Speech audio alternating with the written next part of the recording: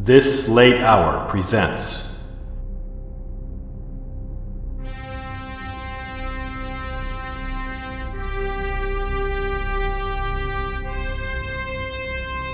The Genesis Problem.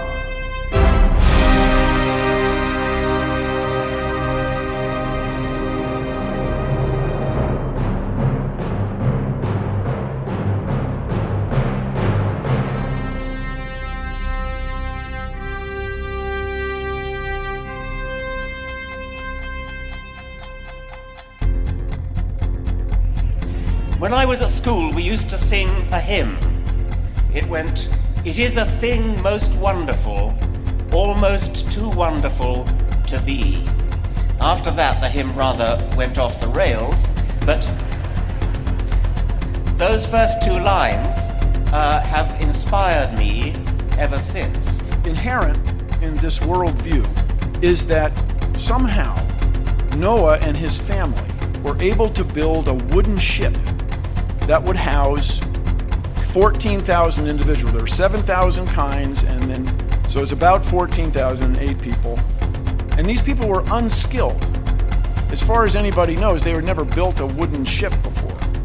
It is a thing most wonderful that on this once barren rock, orbiting a rather mediocre star on the edge of a rather ordinary galaxy, on this rock, a remarkable process called evolution by natural selection has given rise to the magnificent diversity of complexity of life. I need to know if she really thinks dinosaurs were here 4,000 years ago. That's an important. I want to know that. I really do, because she's going to have the nuclear codes. You know, I want to know if she thinks dinosaurs were here 4,000 years ago. The elegance, the beauty, and the illusion of design which we see all around us, brought together by this mechanical, automatic, unplanned, unconscious process, evolution by natural selection. That's not just true, it's beautiful. And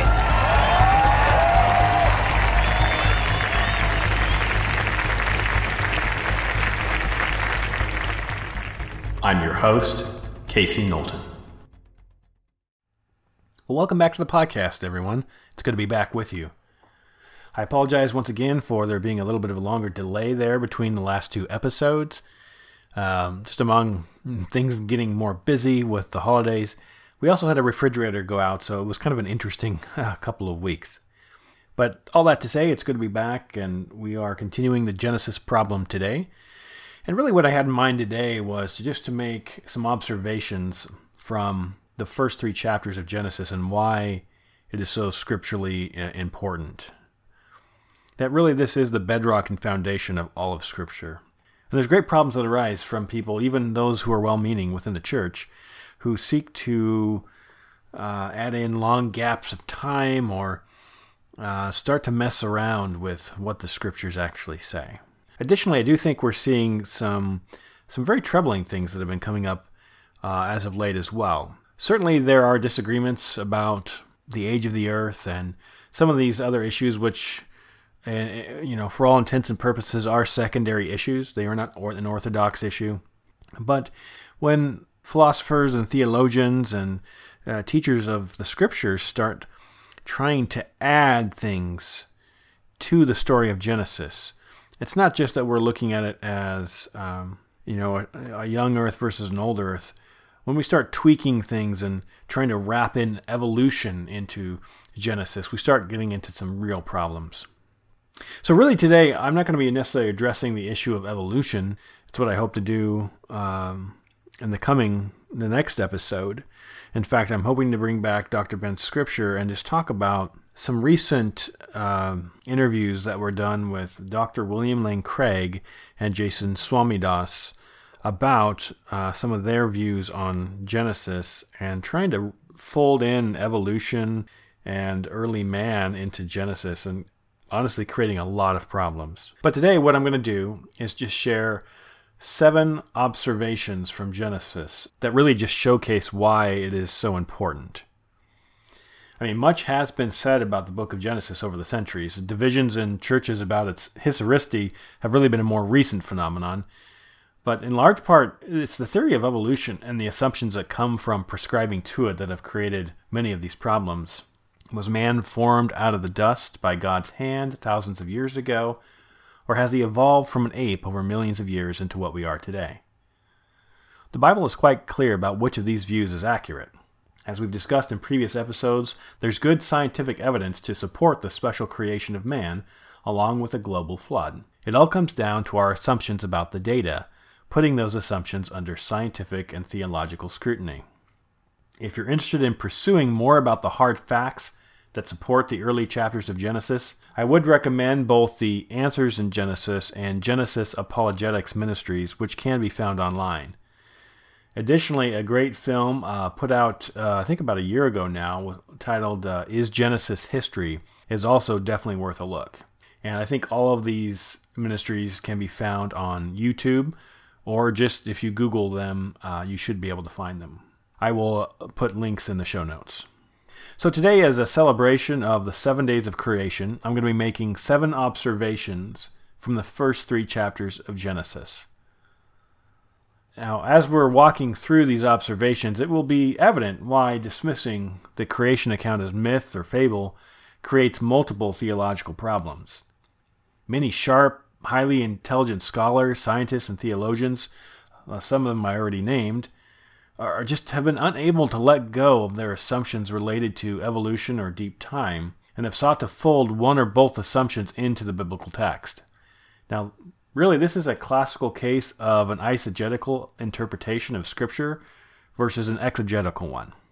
Now, eisegetical or eisegesis is when an author brings their own ideas and their bias into the text, having it say what they would like it to say by bringing in these ideas, versus the exegetical or exegesis, which attempts to stay as close to the original interpretation as possible, really just letting the text and the author speak for themselves. Now, in this latter view, that is the one I will attempt to hold to on this show, really just comparing Scripture to itself for the most accurate interpretation of authorial intent. Now, as I dive into my observations today, it would be easy for this observational list to reach closer to 70 versus 7. There is so much that can be unpacked from Genesis, particularly in these first 3 chapters, with the origin of man and the origin of everything. The fall of man and all that happens there in the garden. Many scholars more intelligent than I have been dissecting the book of Genesis for many decades. But in the interest of time, I can't go through 700 different elements of Genesis. So today I'm just going to keep to some simple observations and just give 7. As I said, 7 is sort of a celebration of those 7 days of creation that we read about in these first 3 chapters. Before we get into that, though, I'd like to say a short prayer, and then I will begin my 7 observations on issues of foundational importance from the first 3 chapters of Genesis. Father God, just thank you for this time that we have to look at your scriptures, to look at this foundational book of the Bible, Lord God, and to see what you have said about man's origins and your intent also for man and woman and for the whole world. Lord God, I just pray that those listening would have the eyes to see and ears to hear all that you have for us today through your scriptures. And Lord God, that this would bless them, Lord, as just as it has blessed me as I've been digging into these things for this episode. I just consecrate this time and this podcast over to you, Lord. I ask your blessing on it, and I ask it in the name of Jesus Christ, our Lord. Amen. So the first observation would be this. Without God, nothing would exist. In the beginning, God is how the book of Genesis begins. Now, this may seem like an obvious observation, but it cannot be overstated. God is the great uncaused cause, the one who has always been and always will be. When Moses asked God what his name was in the book of Exodus, God responded, "I am who I am." As the story of creation unfolds, we see that God is the creator of everything, from the heavens and the earth, to light, water, rock, all plants and trees, the sun, moon, and the stars, all aquatic life, birds, land mammals, and insects, and of course mankind. Now this is a far cry from the slow, random processes of evolutionary theory, which suggests that all life started in a puddle of goo billions of years ago. As it states in Psalm 19:1, the heavens declare the glory of God, and the sky above proclaims his handiwork. Buzz Aldrin understood this fact when he and Neil Armstrong first landed on the moon in July of 1969. His first act was to call for a moment of contemplation.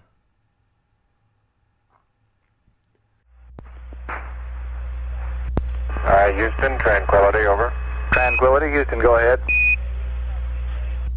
Roger, this is the LEM pilot. I'd like to take this opportunity to ask every person listening in, whoever, wherever they may be, to pause for a moment and contemplate the events of the past few hours and to give thanks in his or her He own then way. opened his personal preference kit Over. and pulled out a small wafer along with a silver cup of communion wine. After quietly praying and reading through John 15:5, in which Jesus stated, "I am the vine, and you are the branches. Whoever remains in me and I in him will bear much fruit, for you can do nothing without me," Aldrin ate of the bread and drank of the cup. When reflecting back on this some 50 years later, he stated, "It was interesting to think that the very first liquid ever poured on the moon and the very first food eaten there were communion elements." Once they had explored the moon's surface and prepared to head back to Earth, Aldrin quoted Psalm 8:3-4. "When I consider your heavens, the work of your fingers, the moon and the stars, which you have ordained, what is man that you take thought of him, and the son of man that you care for him?" My second observation is this. Mankind is made in the image of God, both male and female. The Imago Dei, that is what we are, God's special creation. It is this distinction that brings our intrinsic worth. We are not the product of random chance descended from apes. We reflect our Creator through our intellect, emotions, and will. This is not a likeness that is skin deep. It is in our very nature. When one understands and holds to this truth, its impact informs their lives. Why should we value the life of the unborn, or any life for that matter? Why do we reject racism or human trafficking? It is because we are made in God's image. Returning to Psalm 8, we read in verses 5 and 6, "Yet you made him a little lower than the heavenly beings and crowned him with glory and honor. You have given him dominion over the works of your hands. You have put all things under his feet." It is why the deception of evolution is so devastating. We have clearly seen throughout history the fruit of holding to the belief in that false theory. When Hitler began rounding up the Jews for extermination, it was because he believed that his race was superior. It's the same reason they slaughtered the disabled and the handicapped, for it was survival of the fittest. It's the same thinking that led Margaret Sanger, founder of Planned Parenthood, to say, "We do not want word to go out that we want to exterminate the Negro population, and the minister is the man who can straighten out that idea if it ever occurs to any of their more rebellious members." The sad irony is that there is no such thing as race, only the human race, for we all descend from Adam and Eve. This is not only a theological certainty, but a scientific one, as we have discussed earlier in this Genesis Problems series. Number 3. Marriage and family were established at the beginning of creation. Why in this day and age are so many forces aligned to destroy the nuclear family along with gender itself? Many of the Marxists working to deconstruct the family think they are undoing the evil colonial patriarchy, not realizing that these ideas did not start with Western civilization. No, it has been this way since the beginning. Man was formed from the dust, but woman was formed from the rib brought from his side. When Adam first beheld Eve, he stated, "This is now bone of my bones and flesh of my flesh. She shall be called woman because she was taken out of man." The text goes on to say, "For this reason a man shall leave his father and his mother, and be joined to his wife, and they shall become one flesh." Jesus likewise, when firing back at the Pharisees regarding a question about divorce, stated, Have you not read that he who created them from the beginning made them male and female? He goes on to say, they are no longer two but one flesh. What therefore God has joined together, let no man separate. Though this is a reference to divorce, I think it absolutely applies to those trying to end the family structure today. Let no one sever what God has put together. It's the same reason such notions of gay marriage, for instance, have no place within our churches. The very term is a contradiction. One man and one woman have been modeled for us since the dawn of time. It is only through such a union that children may be brought forth into the world. God states in the first chapter of Genesis, be fruitful and multiply and fill the earth and subdue it, and rule over the fish of the sea and the birds of the sky and over every living thing that moves on the earth. Number 4, God sets the standard. Why should we just not all be polygamists? That is, have more than one spouse. Why is marriage only between a man and a woman? Why can't there be more than 2 genders? Who says the work week needs to be only 6 days with one off for rest? Why is the year 365 days? There is a way things work, because God is the one who has established them. Apart from telling Adam and Eve to be fruitful and multiply, the only true command was this. The Lord God commanded the man, saying, from any tree of the garden you may eat freely, but from the tree of the knowledge of good and evil you shall not eat, for in the day that you eat of it, you will surely die. Now, why God put the tree there at all is a question that has been debated throughout the centuries, for the scriptures do not specifically tell us that. What they do tell us is that it was God who put it there, and as the Creator, it was within his authority to decide what could and could not be done. As his creations, it is our duty to follow him and the path that he has put out before us, laid out in the scriptures. Number 5, God blesses the 7th day. As previously mentioned, why do we have a 7-day calendar week? It all comes back to the beginning, marking the end of God's creation week. Genesis 2:1-3 states it this way. Thus the heavens and the earth were completed, and all their hosts. By the 7th day God completed his work which he had done, and he rested on the 7th day from all his work which he had done. Then God blessed the 7th day and sanctified it, because in it he rested from all his work which he had created and made. Herein lies the difficulty in dismissing the days of creation as literal 24-hour days. Much later on, decades after the flood, God establishes his covenant with the Hebrews at Mount Sinai. When Moses was given the tablets of stone, the 10 Commandments, what was God's 4th command? It reads as follows. Remember the Sabbath day, to keep it holy. 6 days you shall labor and do all your work, but the 7th day is a Sabbath of the Lord your God. In it you shall do no work, you or your son or your daughter, your male or your female servant, or your cattle, or your sojourner who stays with you. For in 6 days the Lord made the heavens and the earth, the sea and all that is in them, and rested on the 7th day. Therefore the Lord blessed the Sabbath day and made it holy. God references his creation week as the reason a day of rest was established. For just as he rested on the 7th day, the Israelites were to do the same. It is my personal conviction that this command still holds true today, but that is a topic for another podcast. Number 6. Original glory. In church culture, we talk much about original sin, but not much about original glory. After God had finished creating, before resting on the 7th day, he declared all that he had made was good. It states, God saw all that he had made, and behold, it was very good. It's one of the flaws of seeing the earth as old, as the secular scientific community claims. For if there were long ages before the creation of man, then the world would have been full of death and disease, even though the fall of man hadn't occurred yet. Why would God call his creation good if it were full of cancer? The ancient world before the fall was a time of glory and paradise. Everything was as it was meant to be, without pain or suffering or death. It's a great promise of God's coming kingdom, where all will be set right in the world again. And number 7, original sin. Yes, we come to it at last, the pivotal moment when all was changed forever. The devil comes in as the form of a serpent and tempts Eve to eat from the tree of the knowledge of good and evil. Now the serpent was more crafty than any of the other beasts of the field that the Lord God had made. He said to the woman, Did God actually say, You shall not eat of any tree in the garden? And the woman said to the serpent, We may eat of the fruit of the trees in the garden, but God said, You shall not eat of the fruit of the tree that is in the midst of the garden, neither shall you touch it, lest you die. But the serpent said to the woman, You will not surely die, for God knows that when you eat of it your eyes will be opened, and you will be like God, knowing good and evil.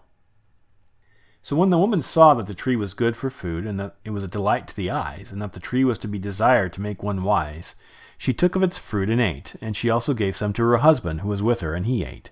Then the eyes of both were opened, and they knew that they were naked, and they sewed fig leaves together and made themselves loincloths.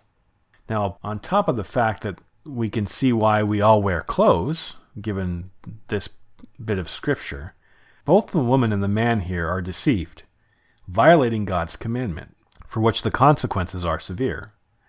As the story unfolds and God confronts Adam about what has happened, he blames Eve. When God confronts Eve, she shifts blame to the serpent. God then lays out a series of judgments, curses, really, because of what has been done. He curses the serpent. He then promises painful childbirth for the woman and grueling work for the man.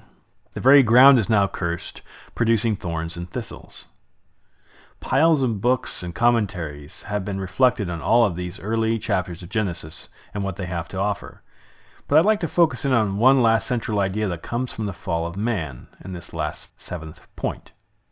As God is cursing the serpent, he declares, I will put enmity between you and the woman, and between your seed and her seed. He shall bruise you on the head, and you shall bruise him on the heel. Here we see God giving a foreshadowing of Christ, right here in the 3rd chapter of Genesis. This foreshadowing continues when we see the need for a sacrifice to cover Adam and Eve in their shame. The Lord God made garments of skin for Adam and his wife and clothed them. Now, how would God have made these garments from skin? His creation work had ended on the 7th day. So clearly an animal was sacrificed, one provided by God's own hand. Now, while we cannot be sure what type of animal was slain, we see in the future during the making of God's covenant with the Hebrews, animal sacrifice was instituted in order to cover the sins of the people. It is a system that ended a few decades after Christ's ascension, for he was the final sacrifice, one to cover the sins of man once for all. It is, I believe, why we have not seen the return of the sacrificial system, for God's wrath has been satisfied through the death of his only Son, the only one able to carry the sins of all the world, both past, present, and future. As Paul states in 1 Corinthians 15:22, For as in Adam all die, so also in Christ shall all be made alive. It is here why we see, among many other reasons, why Genesis is so important in the canon of Holy Scriptures. For it is in the beginning when death and sin enter the world, and it is only through Christ that this condition may be remedied. Much more could be said about the book of Genesis. I could have spent an entire podcast episode on each of those individual 7 points, and have simply given a short, condensed version today. Now, certainly in future seasons we will return to dig in further, but before Season 1 ends, it is my hope to connect once more with Dr. Ben's Scripture to discuss some very disappointing news related to the theologians Dr. William Lane Craig, along with Jason Swamidas, as I mentioned earlier in the episode, as both have been attempting to shoehorn evolution into the Genesis account. Following the episode with Dr. Ben's Scripture, I will have a season finale, tying many of the points made throughout this first season together. Thank you so much for listening today. If you are enjoying the show, please leave a 5-star review wherever you get your podcasts and tell your friends. You can also help today by clicking on the Acast supporter link or becoming an official patron of the show. Don't forget to check out our Facebook page to leave comments or questions, or on Twitter at Casey Knowlton. That's at KASEYKNOWLTON. You can also email me at thislatehourpodcast@gmail.com. If you have ideas for future episodes for Season 2, please send them my way. I'd love to hear from you. And with that, our episode comes to a close. And thank you all for listening today. Stay on the alert, dear Christian. Until next time, God bless. You have been listening to This Late Hour. Your contribution helps pay our fees, improve our equipment, and build better content. It is my hope that your continued support of our show may bring future interviews and exclusives. Our goal is to always be improving our show so that the church may be strengthened in our mission to bring salt and light to this present darkness. May God richly bless you.